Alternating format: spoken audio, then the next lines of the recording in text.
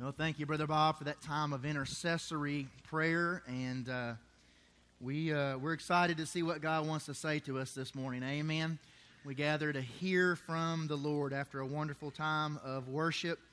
Now we want to worship in song. We want to turn to worshiping God in and through His Word. And here on Sunday mornings, as most of you know, we're in a Sunday morning sermon series entitled, When Bad Things Happen to God's People.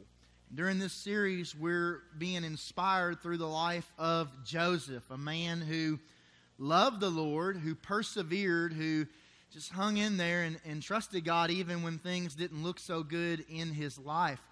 We're being inspired by a real man with real problems who was following a real God with real solutions. And we're being inspired through his example and being inspired through the doctrine of God's sovereignty, that God's in control, that even in a messed up world, even in a fallen world where bad things do happen to God's people even, God is on the throne and God is still at work. And you can count on the fact that no matter what you're going through, God doesn't leave His children, and God doesn't forsake His children, and He walks by our side, and He holds our hand, and He carries us through difficult times. And the life of Joseph is a great example of that, as we see him just trust in the Lord at times when it would have been so easy to check out and just give up and say, this is not worth it.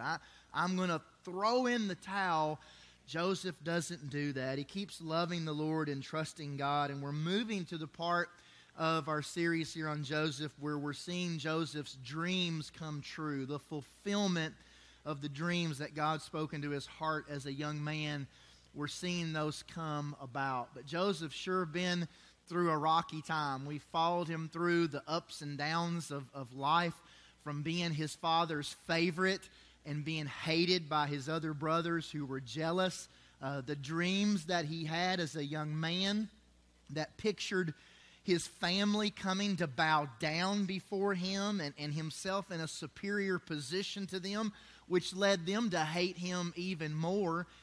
From his brothers' drive to kill him, to take his life, and deciding against that, and instead they just sell him into slavery, which they do, and Joseph finds himself as a slave in Egypt. But even there, God was with him, and God blessed him, and it wasn't long before he was moved from a common slave to the steward of Potiphar's home, who was the captain of the royal bodyguard. But it was there, in that elevated position, that Joseph was falsely accused by Potiphar's wife of making a sexual advance upon her, when the truth was she was the one who made the advance on Joseph. And he declined. He said no. He ran out of his coat to get away from that situation. But he was falsely accused.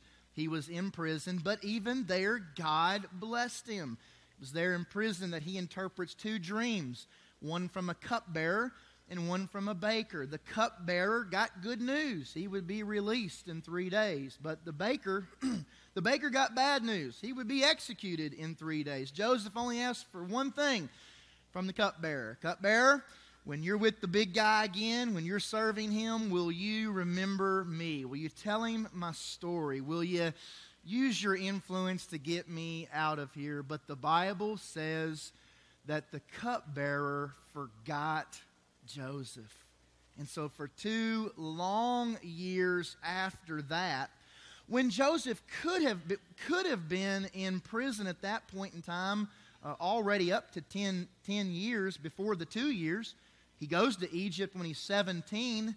It's 30 when he is elevated and receives his big promotion. So we don't exactly know how long that Joseph was in prison, but certainly it could have been, counting the 2 extra years, he could have been in that 10 to 12 year zone of time in prison, waiting on God, trusting in the Lord. And finally, Pharaoh has a dream.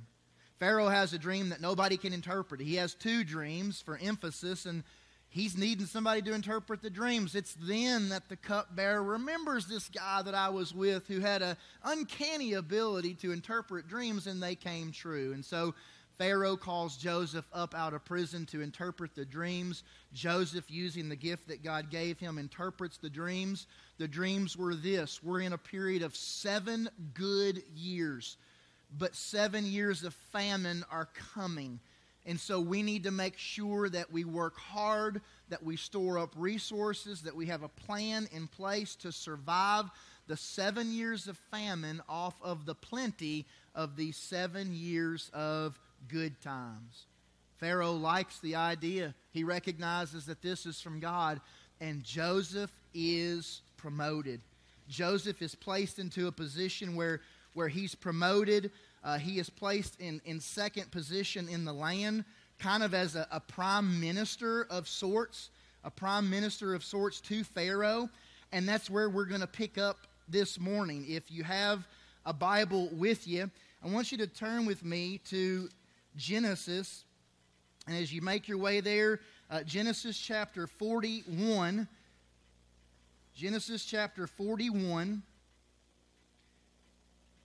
In verse 37. So Genesis chapter 41 and verse 37. This is Joseph's moment of big promotion here.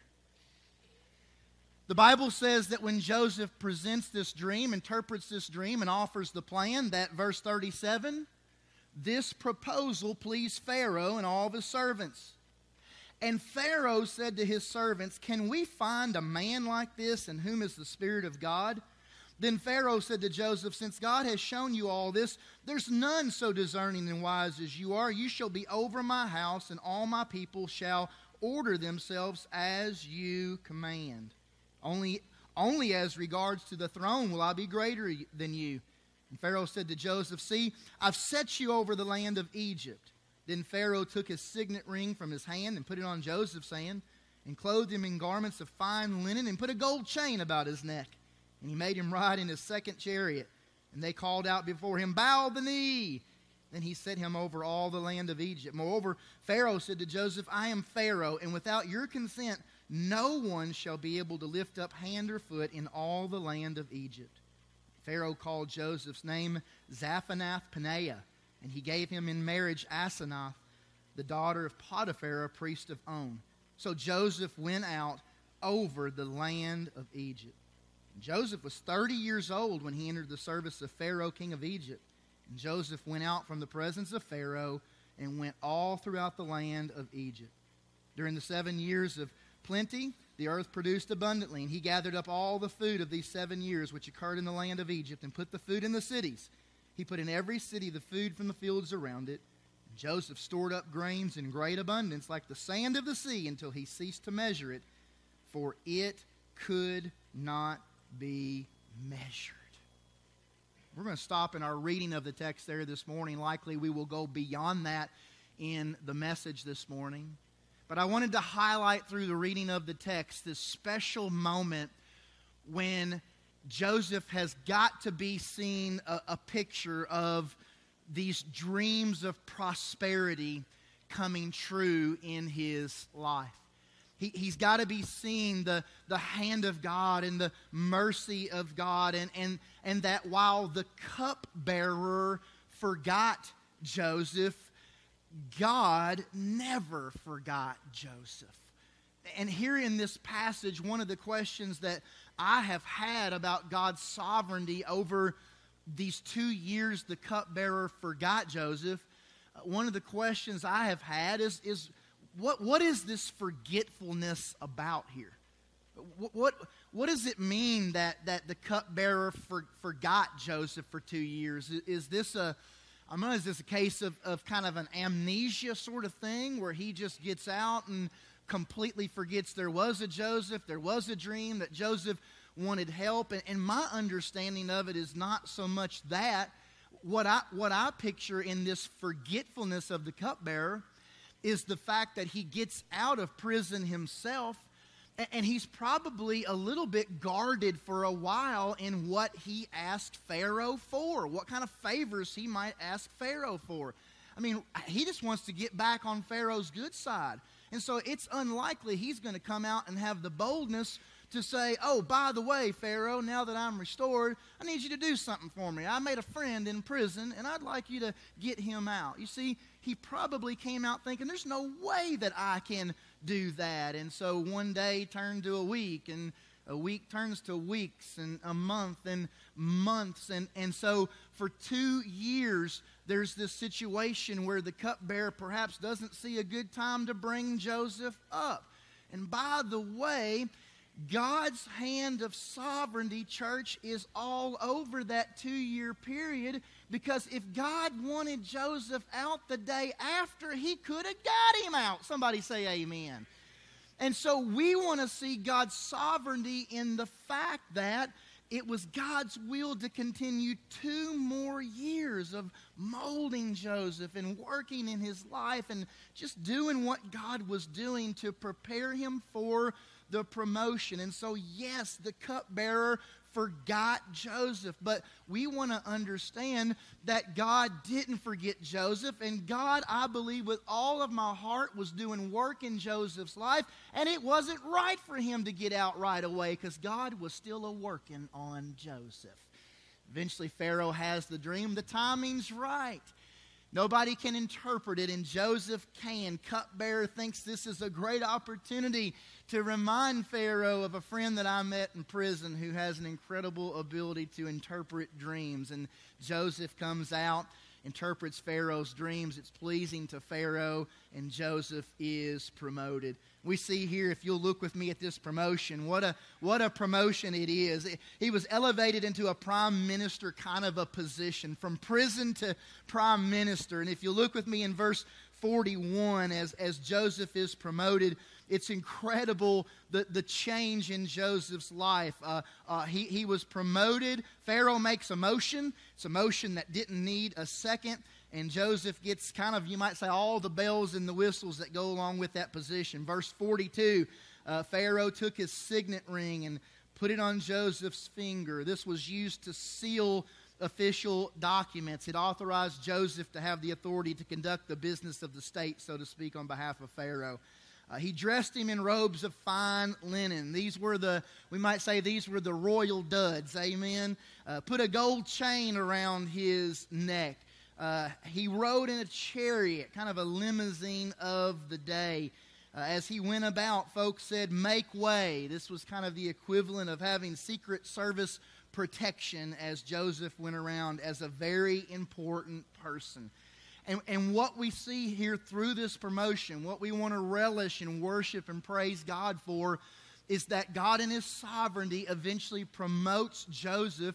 And it doesn't matter that the cupbearer forgot Joseph, that God's hand was still on Joseph, still taking care of Joseph.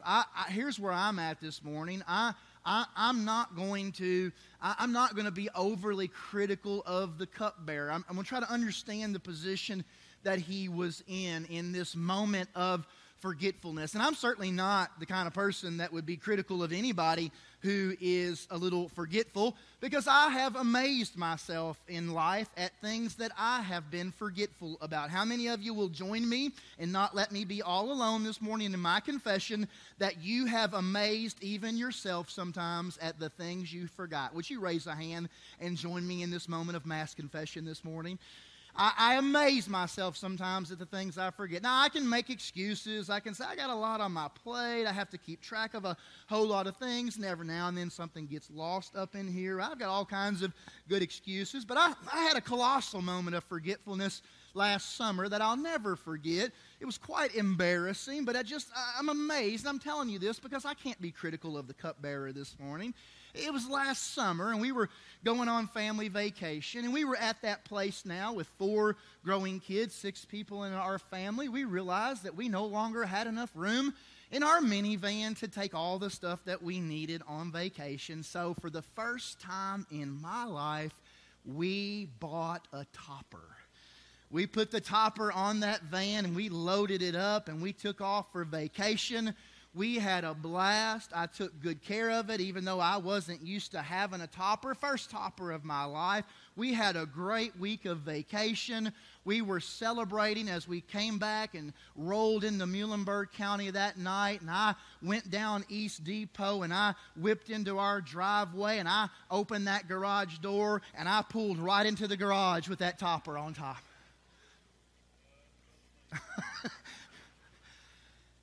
And listen, be easy on me. I've pulled in that garage. I've pulled in a garage probably 100,000 times in my life. And I'd never pulled in one with a topper on top. Let me tell you, when you forget that there's a topper on top of your van and you pull in the garage, you'll be reminded really quick. In fact, that's a mistake that any of us could make. In fact, I'm sure I'm not the only one. We've all done that, haven't we? I mean, how many of you, by raise of hands, have pulled into a garage with a topper on? Just me. Just me. Okay, a dolly. How many of you have done? Let's do this. I gotta encourage myself a little bit this morning. All right. How many of you have just done something else that you can't believe you did? Let me raise your hand. Oh, I feel better now, all right? I am the only one that's pulled in the garage with a topper on, but yeah, we've all done something kind of wild like that. You wonder what in the world happens when you do something like that. You're all concerned. How's the topper, Brother Kevin? We're all concerned. The topper was just fine. The topper was not damaged in any way. But it sure ripped off the luggage rack in a hurry on the top of the van. That's what happens. Yeah, that's what happens when you do that, right? An embarrassing moment of forgetfulness. So I don't have stones to cast at the cupbearer this morning for his forgetfulness, and I hope that you don't either. And all in all, what I want us to see is this, is that people, I'm thinking of the cupbearer, people are not strong enough to stop what God wants to do in your life if God's on the throne. Did you hear me? People are not strong enough to stop what God wants to do in your life if God is on the throne of your life. I love how Joseph doesn't let the forgetfulness of the cupbearer keep him from loving God, serving God, trusting God. I'm amazed at how many people are affected in their relationship with God because of other people. I'm amazed at how many people maybe no longer go to church because they've been hurt by somebody. Maybe a bad example in their life, or they came to church and somebody upset them. And I want to encourage you this morning that if can I just preach to myself? If I ever let people affect my relationship with God, then I've got my eyes on people and not Jesus. Come on, somebody. If I ever say I'm backing out on the church, I'm backing out on faithfulness in prayer or in the Word of God, I'm not going back to church again because of what somebody did to me, or somebody didn't shake my hand, or somebody didn't smile at me, that's evidence that I've put people on a pedestal, and people never belong on a pedestal. This place, this church is all about Jesus. He's who we lift up and He's who we worship. Amen?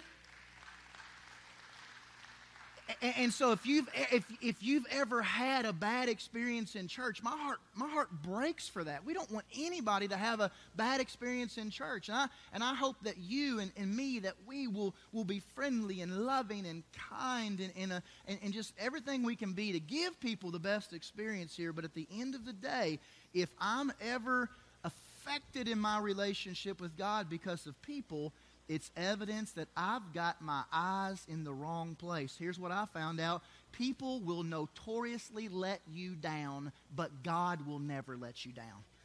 People will upset you, but God will never upset you. And I love how Joseph continues to trust the Lord in the forgetfulness of the cupbearer and just trusting God's sovereignty. We see that he is placed into a position of promotion here. Forgotten by the cupbearer, but never forgotten by God. As we move forward here, we see God's revelation put into action. If you look with me, won't read it again, but if you look in verses 47 up through 49, Joseph has the plan of God. He puts it into action. The Bible says that faith, do you know this? James 2:17, that faith without works it's dead. And so Joseph is active, he's busy, his faith is driving him into action, and I love his faith, I love his positive perspective. We see it in the naming of his children. Look with me, if you would, in verse 50 through 52. As we move forward in this text, we can see Joseph's faith by the names he gave his children. He's married, he has children, and the Bible says that one of his sons he named Manasseh. It means forgetful. And he said, it's because God has made me forget all my trouble and all my father's household. The second son he named Ephraim, verse 52. It means fruitful. And he said, it's because God has made me fruitful in the land of my suffering. And I'm inspired again by Joseph's faith as he experiences this time where the Lord is blessing him, as he looks back at tough times. He looks back at dark nights.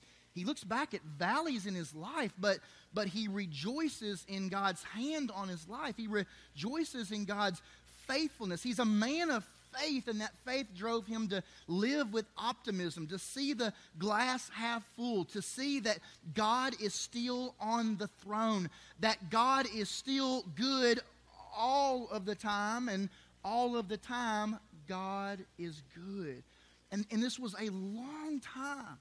Remember, up to, certainly 13 years from the time that he has the dream at 17 till the time he's promoted at 30. Church, 13 years, I guess depending on your perspective, but 13 years is a long time.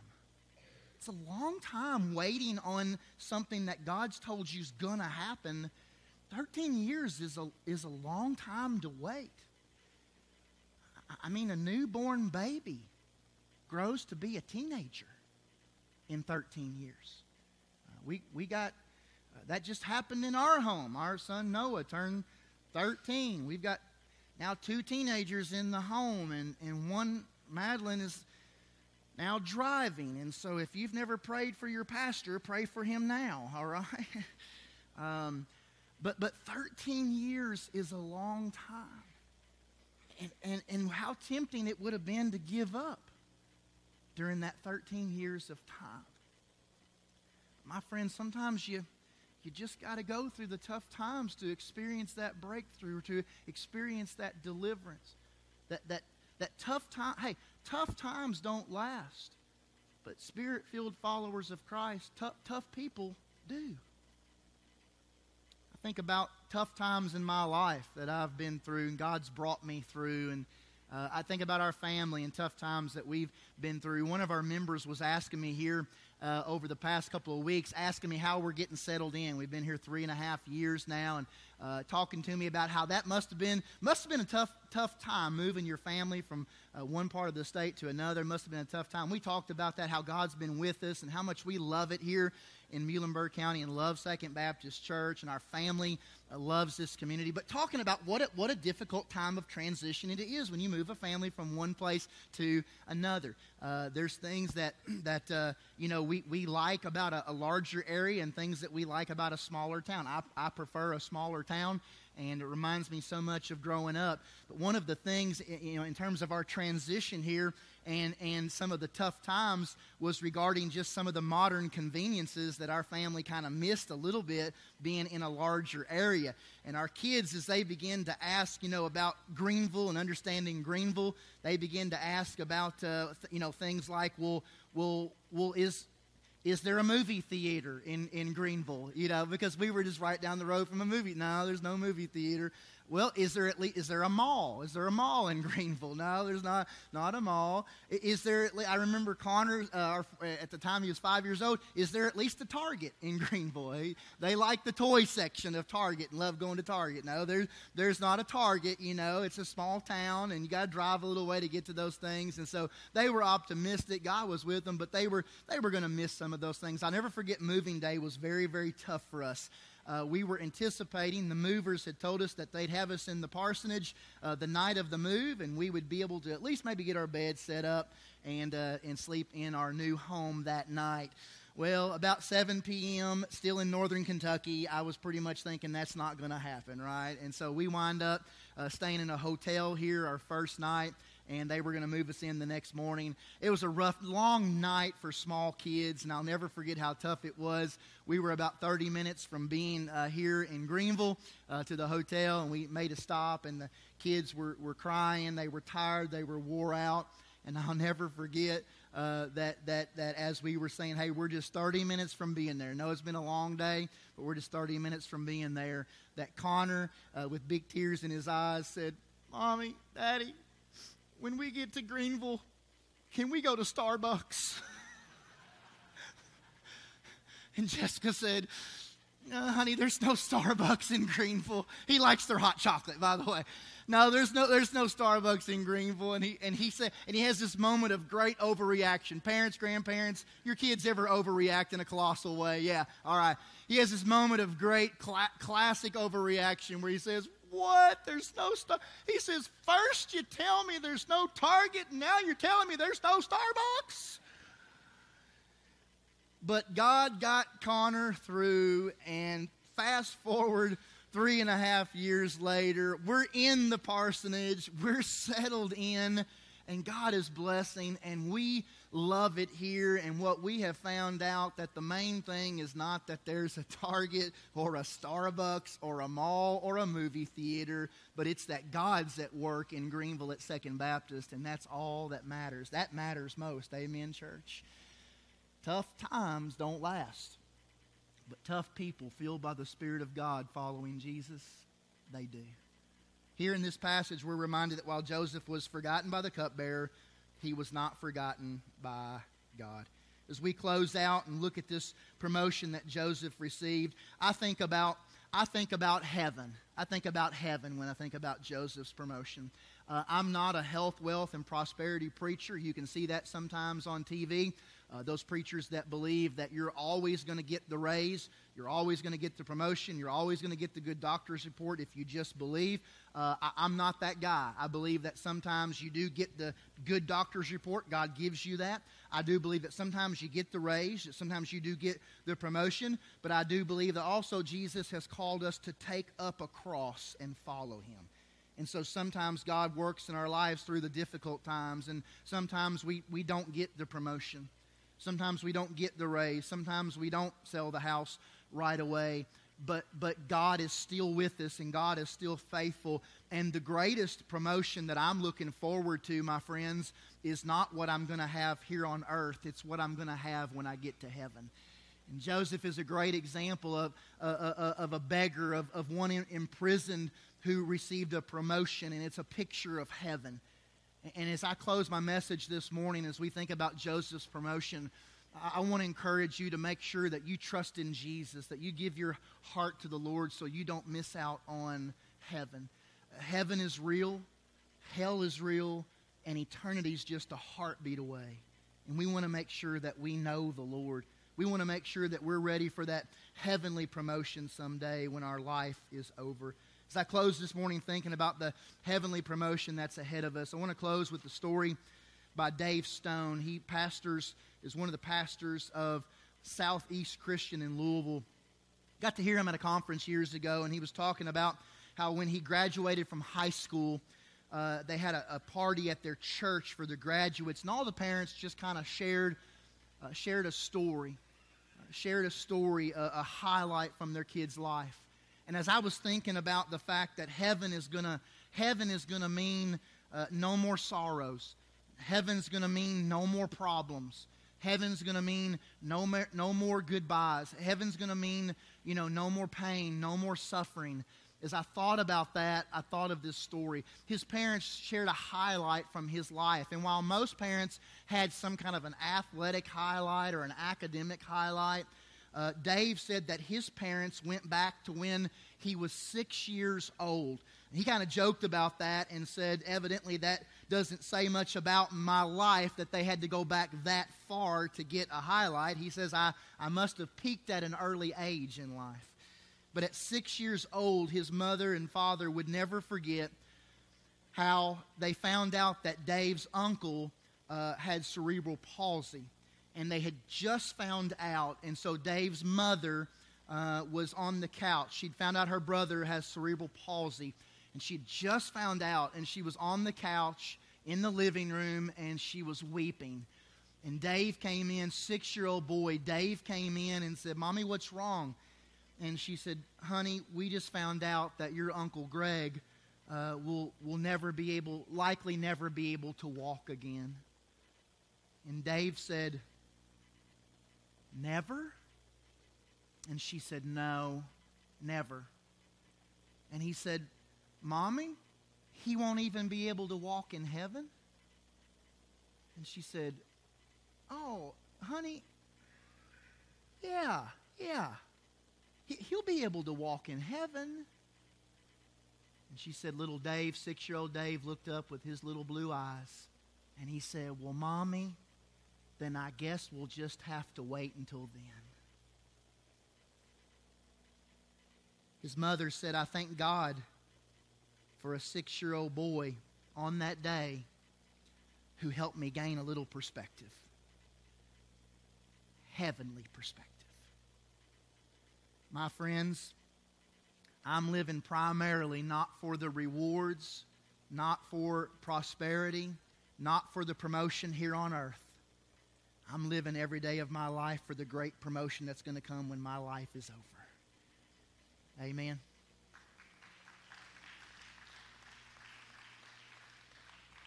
I'm not going to miss it because Jesus is my Savior. And if Jesus is your Savior, you won't miss it either.